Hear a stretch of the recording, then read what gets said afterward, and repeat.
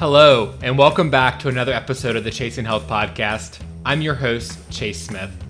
No matter what goal you're working towards, I hope to show you that chasing health does not have to be a difficult or scary ordeal.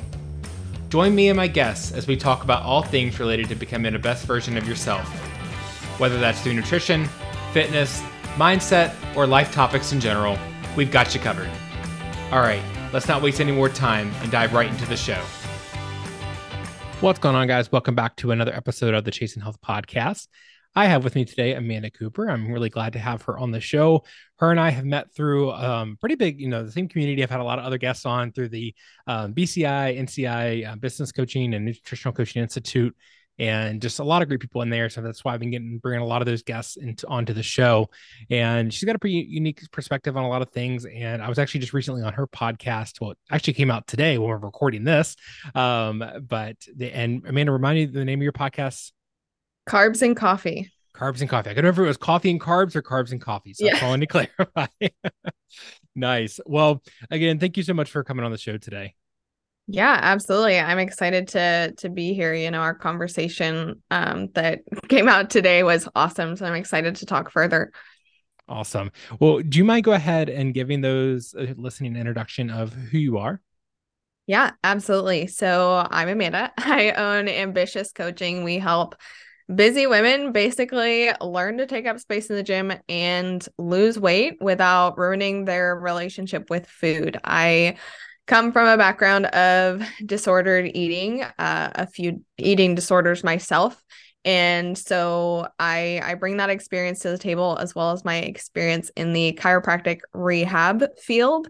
And so I get to help women get really strong and really confident in the gym and really improve their relationship with food, because I find that a lot of us have a pretty skewed perception of a healthy or a balanced diet and lifestyle.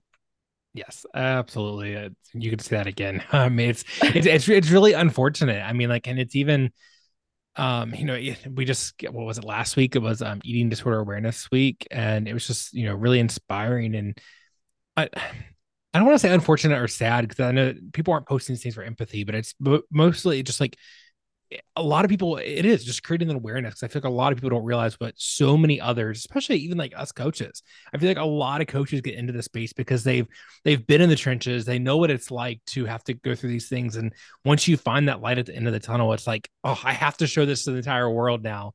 And so I agree. And I'm glad you brought that up. And you also, brought up the wanting to get women inside the gym and have them working out. And that's something I love doing as well, because I think that's a very underrated proponent for, just improving our overall health. Now, as we both know, nutrition is the driver for fat loss and for many cases. But I do think it has a lot of value to get somebody in the gym and start working out. So do you work with many women that have never really gone to the gym or just don't like working out or anything like that? Oh, absolutely. We get women all the time that maybe don't have any experience with the gym, or the experience they've had has not been positive. And so we kind of work with women all across the board, those with experience, those without. And I think it's really cool to see just the progression of some of those clients that maybe had a maybe skewed or maybe even disordered relationship with the gym, evolved to really enjoying getting strong and pushing themselves in the gym without, excessively exercising. So yeah, we work with people all across the board with all different kinds of experience in the gym. Yeah, and I think you brought up a good point there too. It's all about finding the happy medium, right? And that goes for anything, nutrition and exercise. Like, you can have too little calories or too many calories. You can have too little exercise or too much exercise, and so it's really important to find that equal balance in between there. And so let's talk a little bit more about the exercise component there for someone who doesn't necessarily want to work out, and or maybe they've thought about it, but they're just maybe you said, some bad experiences in the past, and they just don't think it's right for them. They don't feel comfortable in the gym, and maybe they thought about working out at home, or they're just not really sure yet. How do you start to slowly introduce someone to getting back into the gym and having a better experience with it? Yeah, so with anything, start really slow. So first I figure out what kind of activity they enjoy, like what gets your heart rate up that you enjoy doing. You know, is it hiking? Is it just going on a walk, taking your dog on a walk? Is it cycling? You know, is there maybe some community groups you can plug into and play, I don't know, soccer on the weekends, you know, things like that. That's the first thing I'm going to look at. You know, what do you enjoy? Because if you enjoy it, you're going to stick with it, and that's really what I care about. I'm not going to shove the gym down their throat. You know, if they're really uncomfortable with the idea of going to the gym, I encourage everybody to do it because there are benefits that go beyond just body composition. But I understand, you know, not everybody's there when they come to us, just like not everybody's ready to track macros when they come to us, right? Mhm. And so we meet them where they're at. And then I usually will start them with some simple exercises to do at home. It can be as simple as, you know, when you get up to go make lunch, you know, if you work from home, like do 10 squats and 10 push-ups on your desk, like something just as simple as that.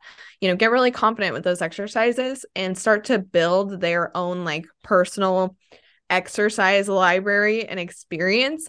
And then slowly over time, if they feel comfortable, we'll transition to the gym. And basically, I keep my programming very simple and I try not to overcomplicate it for clients. So in that case, you know, letting them go to the gym and just continue maybe the exercises they've been doing at home and slowly making tweaks over time so that we can continue to make progress and slowly introduce new things so it's not overwhelming and you're not spending your entire time at the gym like trying to figure out what you need, where you need to go, you know, all of those things. So it can be as slow or really fast as a process as clients are comfortable with. You know, some come to us and they're like, I'm ready to train 3 or 4 days a week at the gym.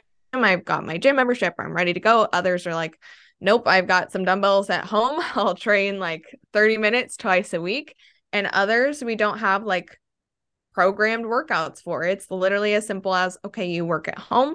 When you get up for your lunch, do 10 squats, do 10 push-ups, do 10 rows because you have some dumbbells or something like that.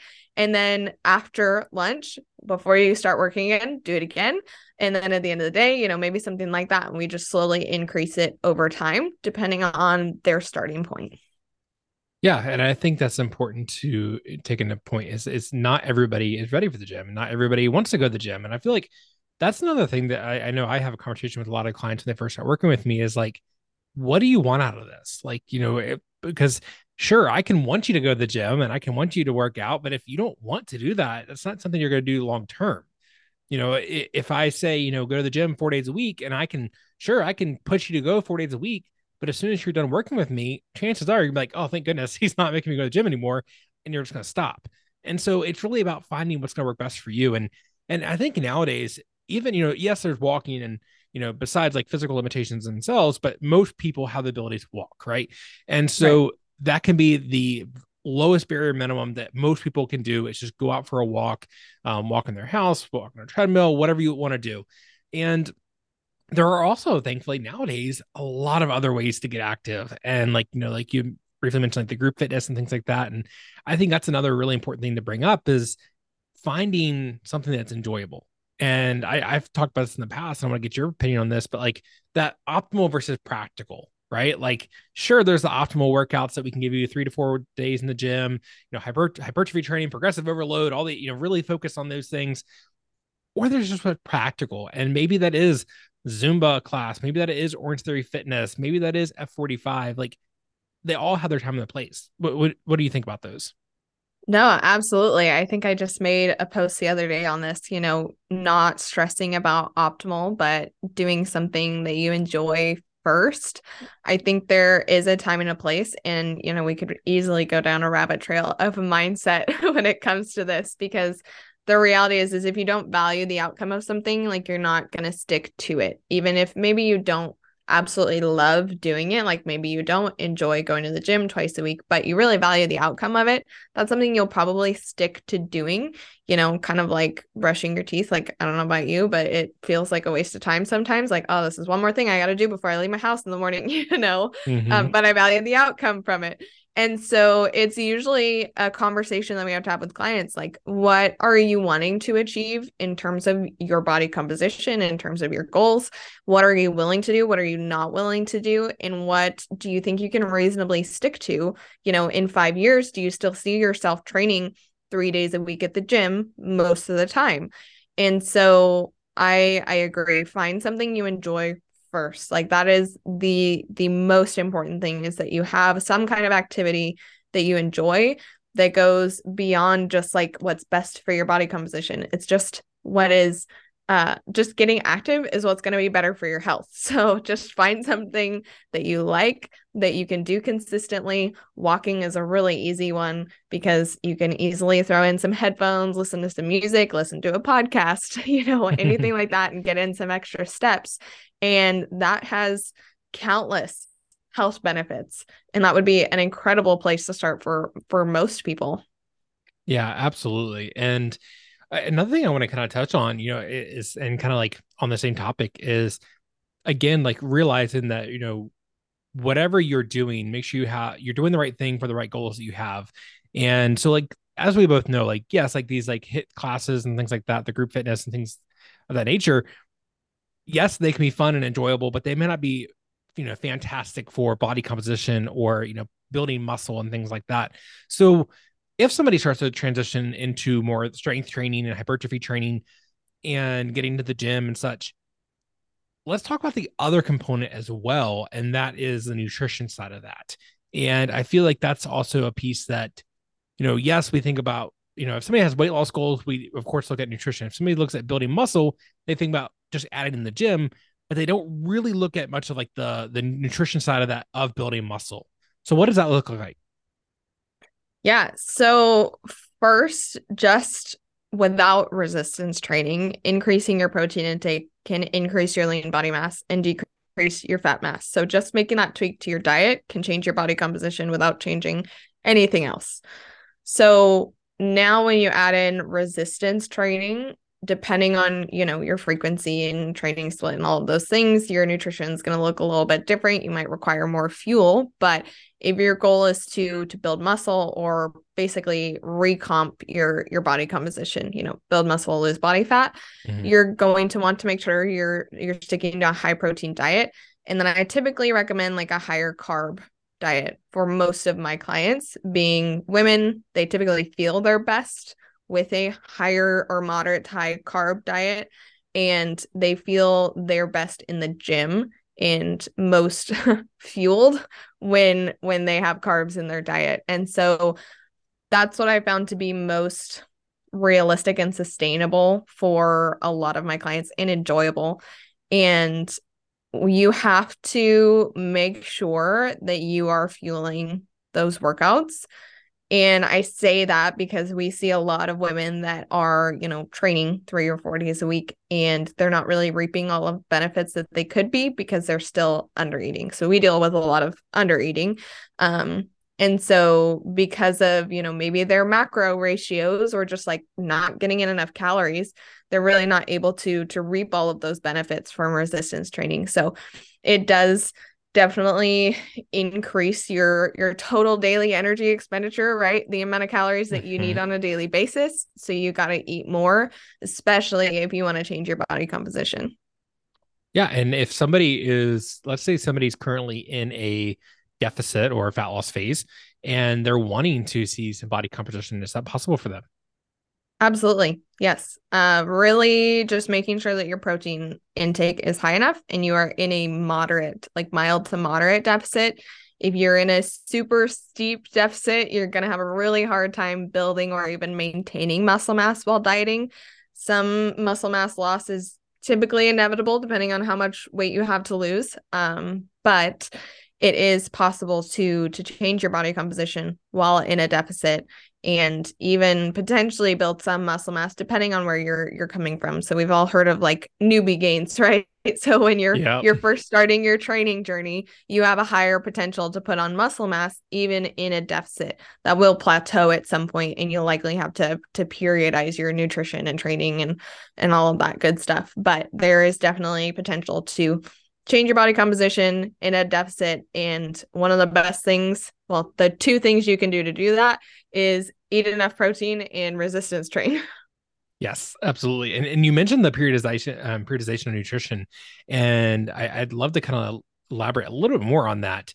If if so, let's say somebody is, they're in a deficit, they're getting enough protein in, they are, resistance training, pretty high intensity.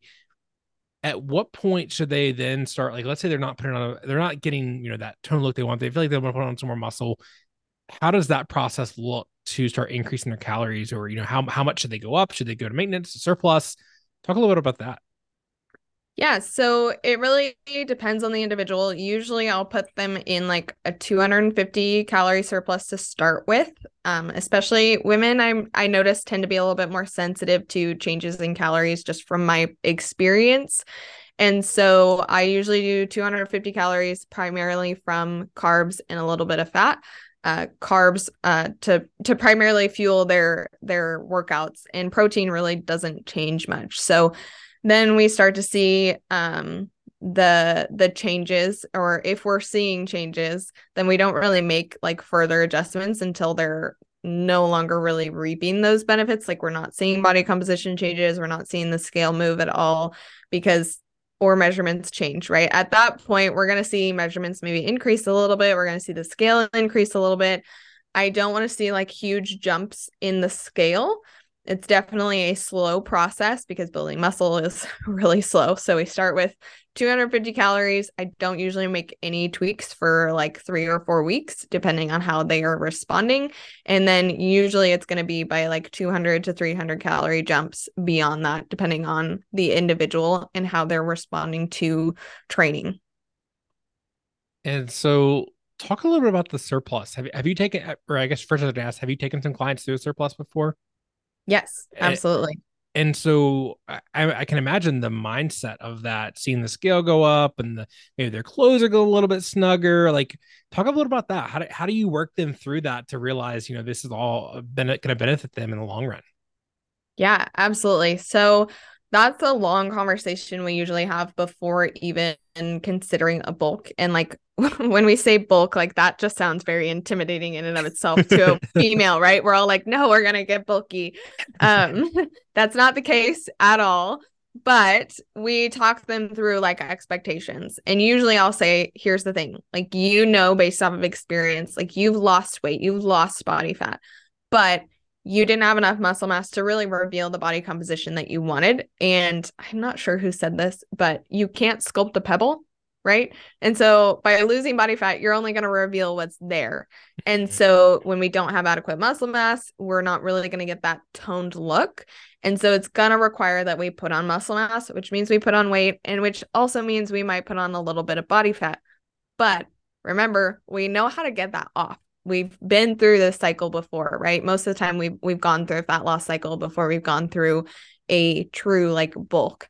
And so I say, that is possible. That in and of itself is going to encourage, a growth mindset. You're capable of changing, you're capable of controlling your body composition. I tell them we can stop at any point. You're really going to benefit from doing this from anywhere for like 3 to 6 months. Your clothes will get a little bit tighter. You will see the scale go up, and your measurements will go up.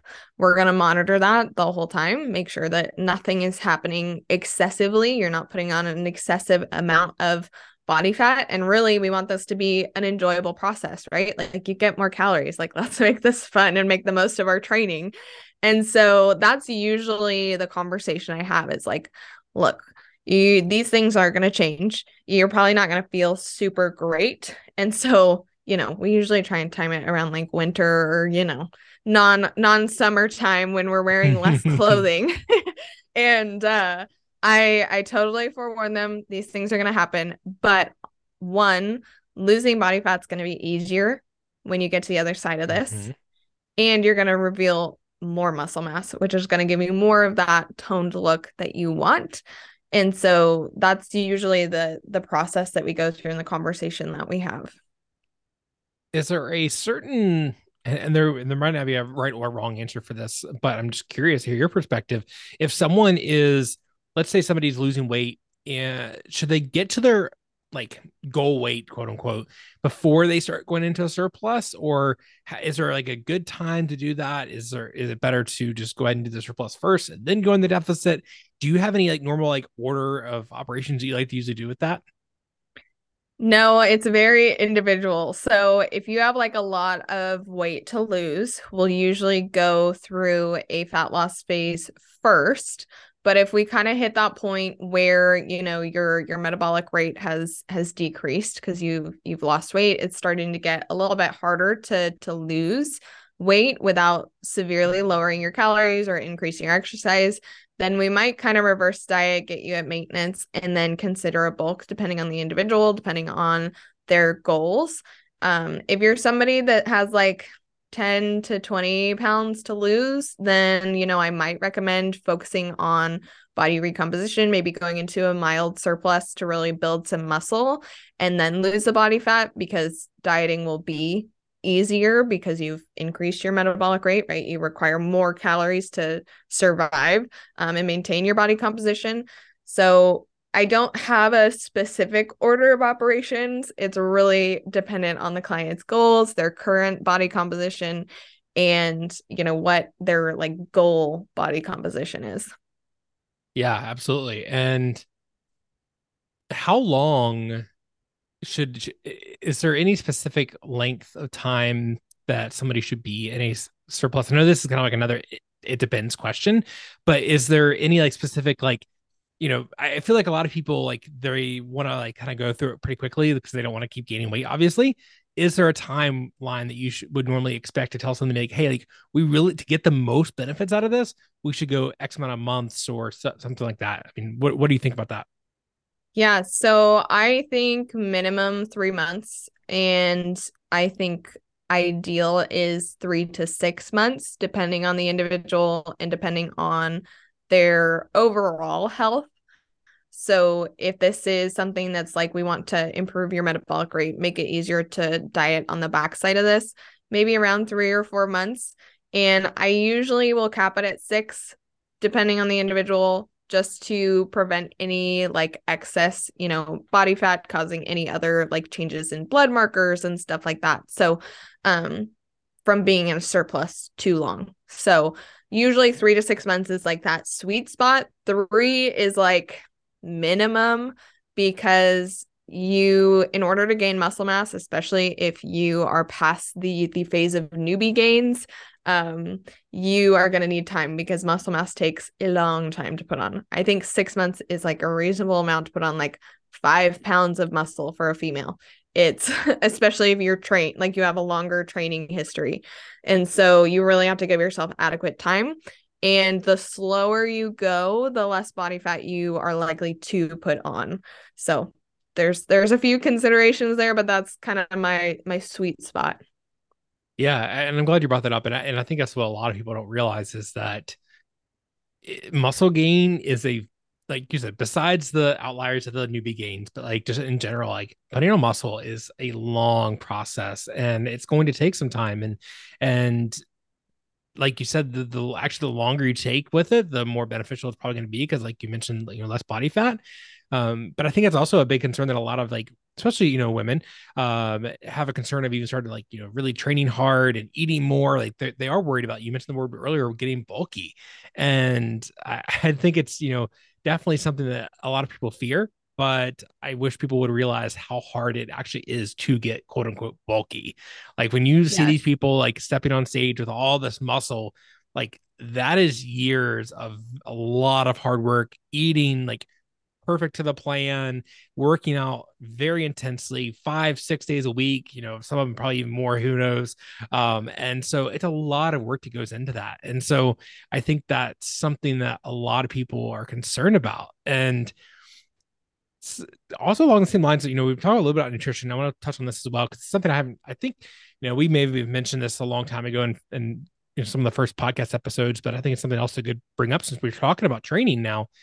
Let's talk a little about like the nutrition side of training. And we talked a little bit about like the calorie wise, but when we look at like pre and post workout nutrition, can you explain a little bit about that? Like what the importance of that is and what that should look like? Yeah, absolutely. So I actually get a lot of questions about this. So I typically recommend like 20 to 40 grams of protein and like 30 to 60 carbs post workout with minimal. Typically, I'm going to recommend a carb protein source, like quick digesting.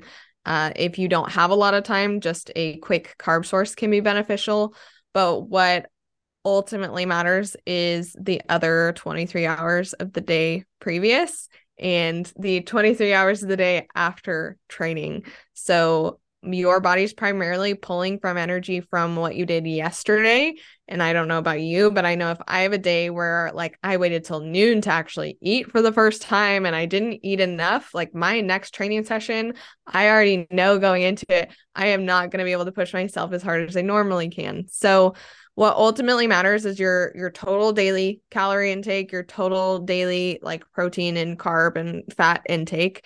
But considerations like around training, after you work out, you really want to restore your body to homeostasis as quickly as possible because you just put it through this like stressful state. You spiked your cortisol and like cause some, acute inflammation in your body. You really want to just bring your body back to that neutral, like rest and digest state as quickly as you can. So I typically recommend, eating within an hour of training. It is not a necessity, but you will likely feel better if you do that. Because I don't know about you, but if I go more than an hour, maybe an hour and a half after training, I'm like shaky and I'm like, I need to eat something. And I could eat like everything in my fridge if I don't eat something. So those are my typical like recommendations hierarchy wise, like total daily and weekly calorie amount first. Then we can talk about, training considerations before and after. But if you're training first thing in the morning, like I usually work out at like 5 a.m., I don't eat anything beforehand. It's not because I don't want to. I'm just normally getting up like 20 minutes before I leave for the gym and I go and I train. And the only thing in my system is usually pre-workout and water. And then I eat as soon as I can afterwards. So, it really depends on your schedule, but if you are training during the day, getting in like a full meal within a couple hours and then an hour before maybe like a protein shake and a quick carb source to fuel you and keep you sustained through your workout. Awesome. And there's two things that kind of came to mind as you were talking through all those things that I feel like they were kind of like some like buzzword things that get tossed around. So I just want to kind of clear some of those things up. You mentioned like, going to work out like on an empty stomach and things like that. And I think some people have like this like fasted cardio or fasted workouts. Are there any benefits to any of that? No. No. Okay. So like fasted cardio wise, you will primarily burn more fat for fuel, but it doesn't really, what matters is like how your nutrition plays into that, right? And so it doesn't really matter if you're burning carbs or you're burning fat for fuel when you're working out. Because what matters is, are you in a calorie deficit? Are you eating a maintenance? Are you in a calorie surplus? Those things are what matter, not necessarily the fuel source that you're using to train. So fasted cardio really doesn't have any benefits beyond maybe you just feel better when you don't eat before you go do cardio or train, depending on when you train. Yeah. And then another one that kind of came to mind that I've heard people talk about as well is like this protein window. A lot of people talk about, they need to, as soon as I'm done working out, I got to chug that protein shake to make sure I get all that protein in. Can you talk about a little like what I mean by that and like if that actually is anything that should be concerned about?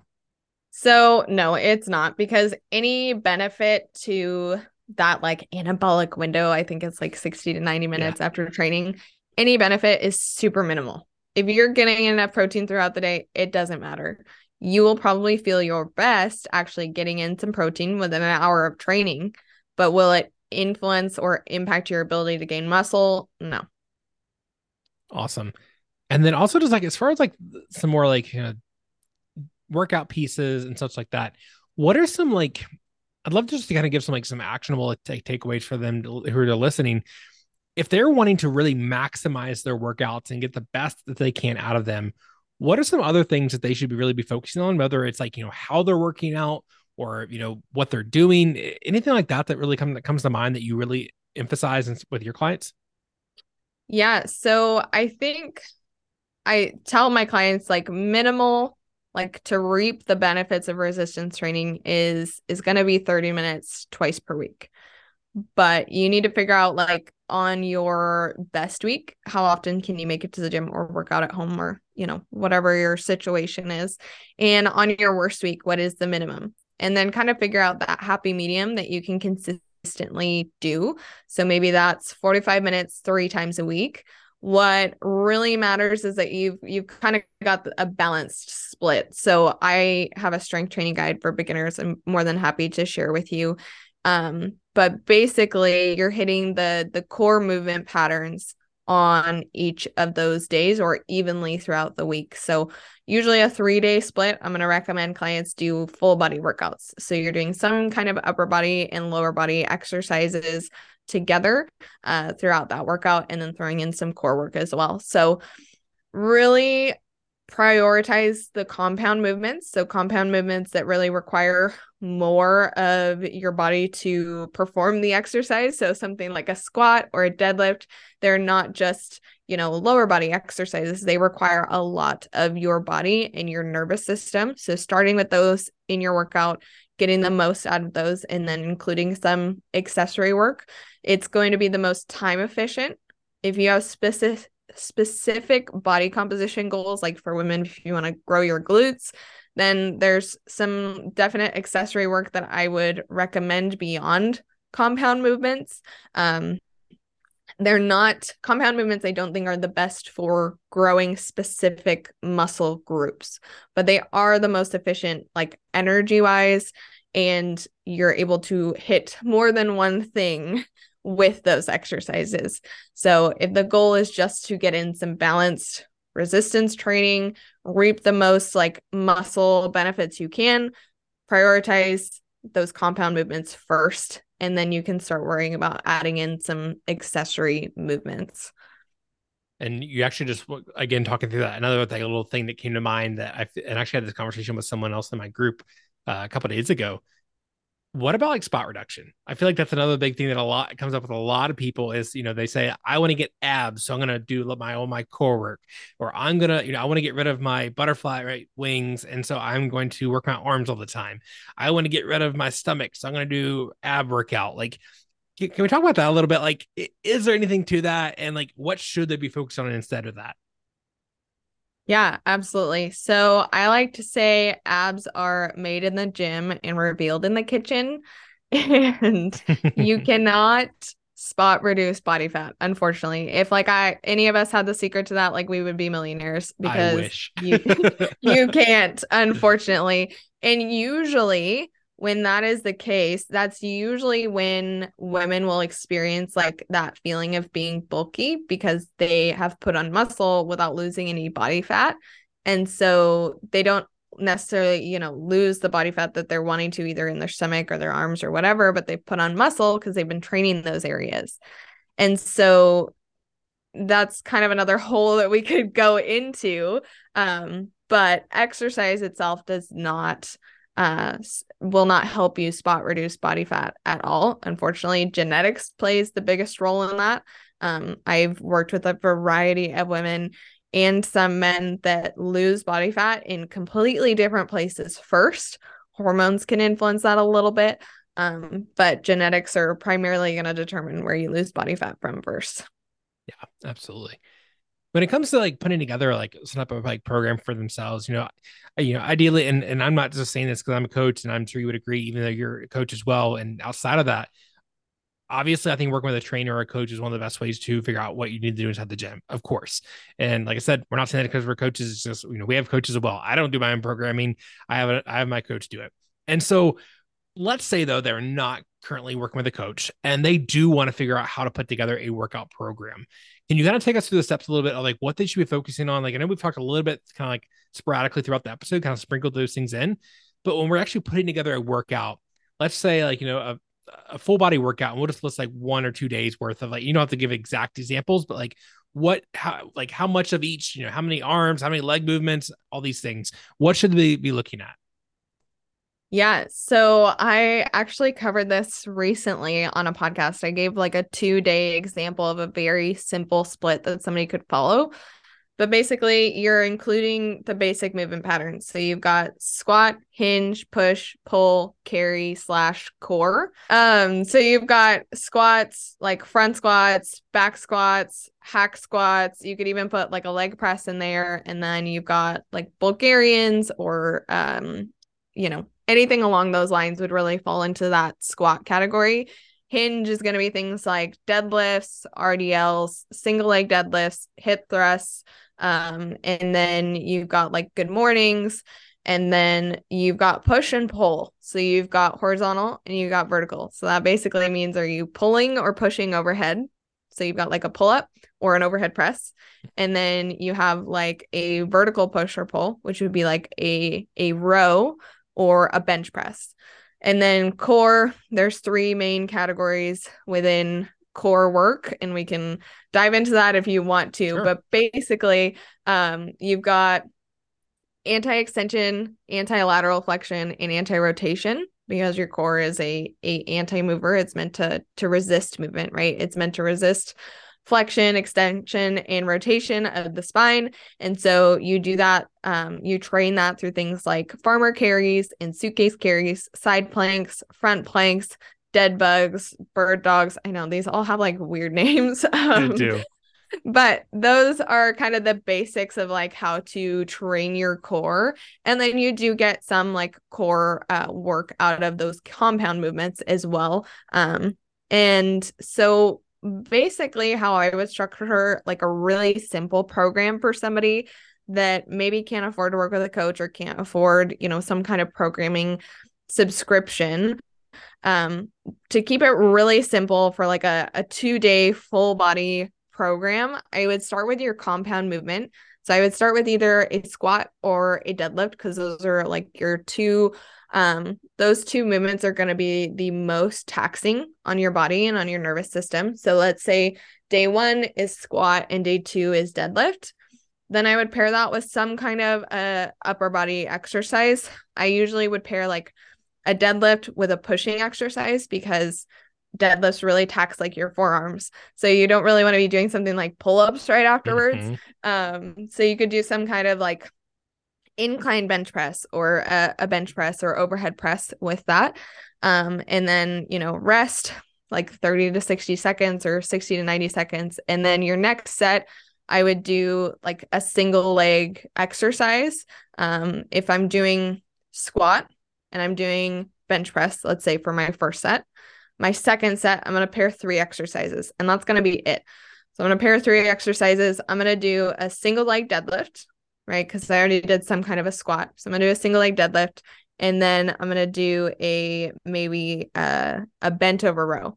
And so now we've got your squat, you've got a some kind of push or pull, and then you've got a single leg deadlift, some kind of push or pull, and then I would finish that with a core exercise. So let's just say a plank to keep it really simple. We all know what planks are, right? Yep. Rest 60 to 90 seconds, and I would do 3 sets of 8 of everything. So now your day 2 is going to be the opposite of that. So we did a squat. Now we're going to do a deadlift, and then we're going to do some kind of a upper body push or pull. That's your first set. So 2 exercises paired together, rest 60 to 90 seconds. You're going to do 3 rounds of that. Your second set, you're going to do 3 exercises again, but now you're going to do some kind of single leg squat exercise or knee dominant exercise. Pair it with an upper body push pull, whichever one you haven't hit at this point. And then a core exercise. Let's just say a side plank, because we all know that one too. Yep. So you're going to pair those 3 together, and you're going to do 3 sets 8 of everything. Now you've got your 2 full body days done, right? Obviously do some kind of warm up, do some kind of cool down, keep it super simple. You're going to do that twice a week, 3 sets of 8. You're going to do that for 4 to 6 weeks. Just repeat that 4 to 6 weeks. Then after 4 to 6 weeks, you can make some tweaks to like your core exercises and keep your main exercises the same, or make some tweaks if you want to. And you're just going to change it to 4 sets of 5. And you can repeat that, like cycle that from the 3 sets of 8 for 4 to 6 weeks to 4 sets of 5 for 4 to 6 weeks, and then do the 3 sets of 8 again, and just cycle through that. and maybe increase or change your rest times. But that would keep it super, super simple for somebody that maybe doesn't have a lot of programming experience and just wants something that they can follow consistently, without a ton of variability, and still gives you some freedom to change up some things. So hopefully I explained that in a simple enough way to understand, but that is how I would lay out just a super simple program without knowing anything about the individual. Yeah, also no, that makes a lot of sense. Thank you for sharing all that. I think it's just a good point for I think a lot of people that are brand new to all this. Again, guys, like number one recommendation is get some professional help that just takes all the guesswork out of it for you. But that is definitely a great place to get started if you are trying to put together a plan. I want to talk a little bit about like intensity here as well. I feel like that's something that a lot of people I feel like again, earlier in the conversation we talked a little bit about some people will go like too little or too much. And so I think same thing with intensity. Some people are not pushing themselves hard enough. And some people are, pushing themselves and they don't consider it a good workout until they are sore and, throwing up in the bathroom basically because they worked out way too hard. So like what intensity should they be focused on? Should they be pushing really hard certain times? When? How often? What do you think about intensity? Yeah, so there are a couple ways to structure that. RPE, so rate of perceived exertion, is usually my go-to for most clients because it is the easiest to understand and usually the easiest to gauge. That and reps and reserves. So they're kind of the opposite of each other. Mm-hmm. So RPE is a scale of 1 to 10, right? 1 means like you could do it for hours and hours and hours. 10 means you were maxed out, like you could not do any more. And then like let's say you're training at an 8 RPE. So on a scale of 1 to 10, it was an 8. That means that when you get done, your reps in reserve would be 2, right? So reps in reserve is how many more reps you could do when you get done with the exercise. Most people should be training at like a 7 to 8 RPE. So having like 2 to maybe 3 reps left in the tank when they get done. There is a time and place for like pushing that further. If for the specific example like I gave, that first phase, you're really building, you're accumulating volume, like training volume in that 3 sets of 8. When you jump to like 4 sets of 5, you could increase your RPE like throughout that phase. When you get to like week 4, maybe you're like pushing to your max. But to keep it really simple, most people 90% of the time should be just training at that 7, 8 RPE where they've got like 2 or 3 reps left in the tank after every exercise. You should not be extremely sore after you work out. That first week of a phase, you're probably going to experience more soreness because you're maybe changing exercises, changing volume, changing load. All of those things are new stimulus to your body. But ultimately, I don't really want to see clients like on a scale 1 to 10 over a 5 for soreness. And even on that first week, they shouldn't feel like they can't like sit down on the toilet after leg day. Yeah, no, and I think that's important to bring up. And one thing I would add, I just like is probably more people could probably be pushing themselves a little bit harder than they give themselves credit to. And I'm not saying, and this is, of course, everyone's at their own different levels. Some people it's just purely body weight, it's fine. Some people it is using the 5-pound dumbbells, but at some point you should be trying to progress past that, right? Like we should like if you've been using the same weight dumbbell for 3 months in a row now and doing the same amount of reps, we probably need to start working that up a little bit more. Grab the next heavier weight or do an extra rep, do an extra set, whatever it may be. Start creating some more intensity with that. And I think there's nothing wrong with like, if the movement is a safe thing to fail, I think it's good to sometimes push yourself until failure, to really see what you're capable of. Because I'll have some people, they'll be doing bicep curls with like, let's say like the 15-pound dumbbell, and they'll do 8 and they'll say they're done. And I'm like, well, how many could you do? And then like I actually will tell them like, go see how many you can do and do it until literally you have to drop the dumbbell. And they'll be like, oh, I got like the 20. And I'm like, Yeah, okay, well then exactly. we're really far away from failure. And actually it's funny. One of my one of the stories I love to hear is my roommate talks about when he does in-person training, he sometimes will have them keep going. Like they'll say, how many reps are done? He'll be like, 8. And then they'll get the 8 and be like, one more. And then they'll do it. And one more, one more, one more. one more, and really start actually test them without them even really knowing they get ready to test them. And it's amazing how much further people can actually push themselves when they try to push themselves to absolute failure. And so just something I want to throw out there as far as, those listening is like, push yourself a little bit harder. Like you would be amazed as to what you can actually do. If you've never failed anything in the gym, chances are, and I'm not saying you necessarily aren't pushing yourself hard enough, but chances are you could be not pushing yourself hard enough. And again, do it something was safe. I wouldn't recommend trying to, max out on a bench press or, with a barbell or something like that you have to worry about, the weights falling on top of you or something that you get injured. But something like a bicep curl or tricep, something like that, like do something that you can max out on and not hurt you if you drop the dumbbell, right? Or even like a deadlift. Like worst you could happen is you drop it. Now, of course, form and all those other things, a whole different story. But you can actually really push yourself to really see what you're capable of. Yeah, no, I agree. Definitely pick exercises that you feel confident doing form wise, but don't be afraid to max them out, especially if it's an exercise like on a machine or it's, like you said, like bicep curls or rows or something like that, where you can really feel what that like maximal fatigue feels like. Because even I sometimes will make myself just do as many reps as possible because I'm like, I think I can do more. It just feels like I'm fatiguing and I have to test like where is my true like max here.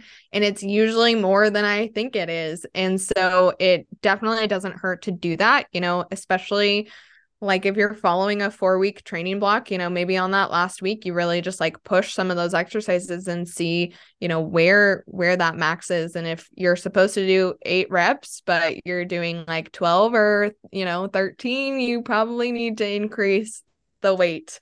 Because that's something I see with my clients a lot is usually instead of increasing the weight, they're like, oh, I'll just do more reps. Yep. When their rep range is like 8 to 10. And I'm like, you're doing like 12 or 14, maybe even more. I'm like, you definitely need to increase the weight. And so don't be afraid of like failing exercises either, especially if it's something like a goblet squat or a deadlift or bicep curls. Like worst case, you drop the dumbbells. That's what the gym mats are for. It's not a big deal at all. It happens all the time. But if you have not experienced like failing an exercise, you probably don't know what like a 7 or 8 RPE like truly is. Absolutely. Again, it all comes back to that mindset. Like you said, like sometimes you feel like you're fatiguing yourself, and there's times when I think we've all been in the gym where, like you said, we feel like we're at maxing or getting close to our max, and then you actually push it further and stop, kind of shut off your brain and just make your muscles do the work. Like you can be very surprised what you can do. So I love that you mentioned that as well. Yeah, I think the intensity that you approach an exercise with is super important. I experienced this with myself on Monday yesterday. I was doing a single leg press and I just noticed like my brain was wandering. I was not really like focused on what I was doing, and I got done and I was like, that felt really hard and like I couldn't do many more. But I was like, I wasn't really like focused. I wasn't really like bearing down. I definitely think I can do more than that. And sometimes it's like you need to just increase the weight to actually get more of your body to engage and to really like make yourself focus on the exercise. I don't know if you experience that at all, but sometimes I'm like, oh, this must be too easy because I am not really completely paying attention to it. It's not getting my full effort. And that's something I teach clients on all the time is that full body like irradiation. So like creating tension throughout your whole body. If that leg press isn't requiring you to like flex your arms, it's not hard enough. Exactly. If you don't got those neck veins popping out, it's too late. That's right. Well, awesome. Well, Amanda, this has been a really great conversation, and we've covered a ton on fitness and exercise, and I think a lot of people are going to really enjoy this episode. I always wrap up every single guest podcast episode by asking my guests, if somebody is looking to start their journey today, what are your 2 biggest pieces of advice you'd give them for getting started? And for this episode in particular, since we've been talking so much about exercise, I'd like to kind of lean towards that avenue a little bit. Like somebody just want to start their fitness journey today. What are the first 2 things you're focused on them getting started? Yeah. So in terms of workouts, I think finding too. So maybe if that is working with a coach work with a coach.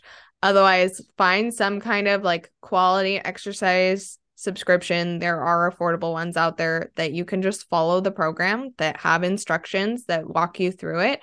They are out there. Find one that you enjoy, that you feel like you align with and will get the most out of.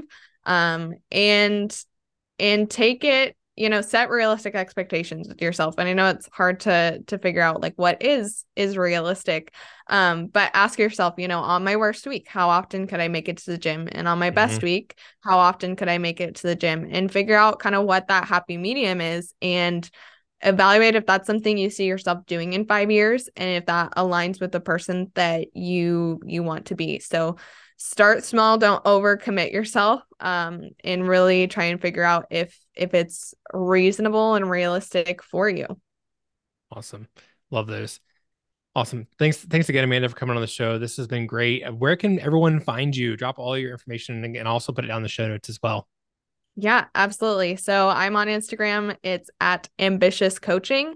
And then we have our free Facebook community, which is the Ambitious Women's Fitness Secrets Facebook group. And I can send you that link as well. Awesome, guys. All those will be down in the show notes. Definitely go check those out. And I will talk to you guys later. Once again, thank you guys so much for tuning in to another episode of the Chasing Health podcast. I greatly appreciate you so much for listening. If you enjoyed the show, you can help me by leaving a rating and review on Apple Podcasts. This really helps me become more visible to others. Also, share this episode with friends or family and take a screenshot of the episode and upload it to your stories. Be sure to tag me and my guests so we can be sure to say thank you. If you ever have any questions or feedback about something covered on the show, you're always welcome to send me a message. You can find me on Instagram at changing_chase. Have a great day, guys, and remember, you matter.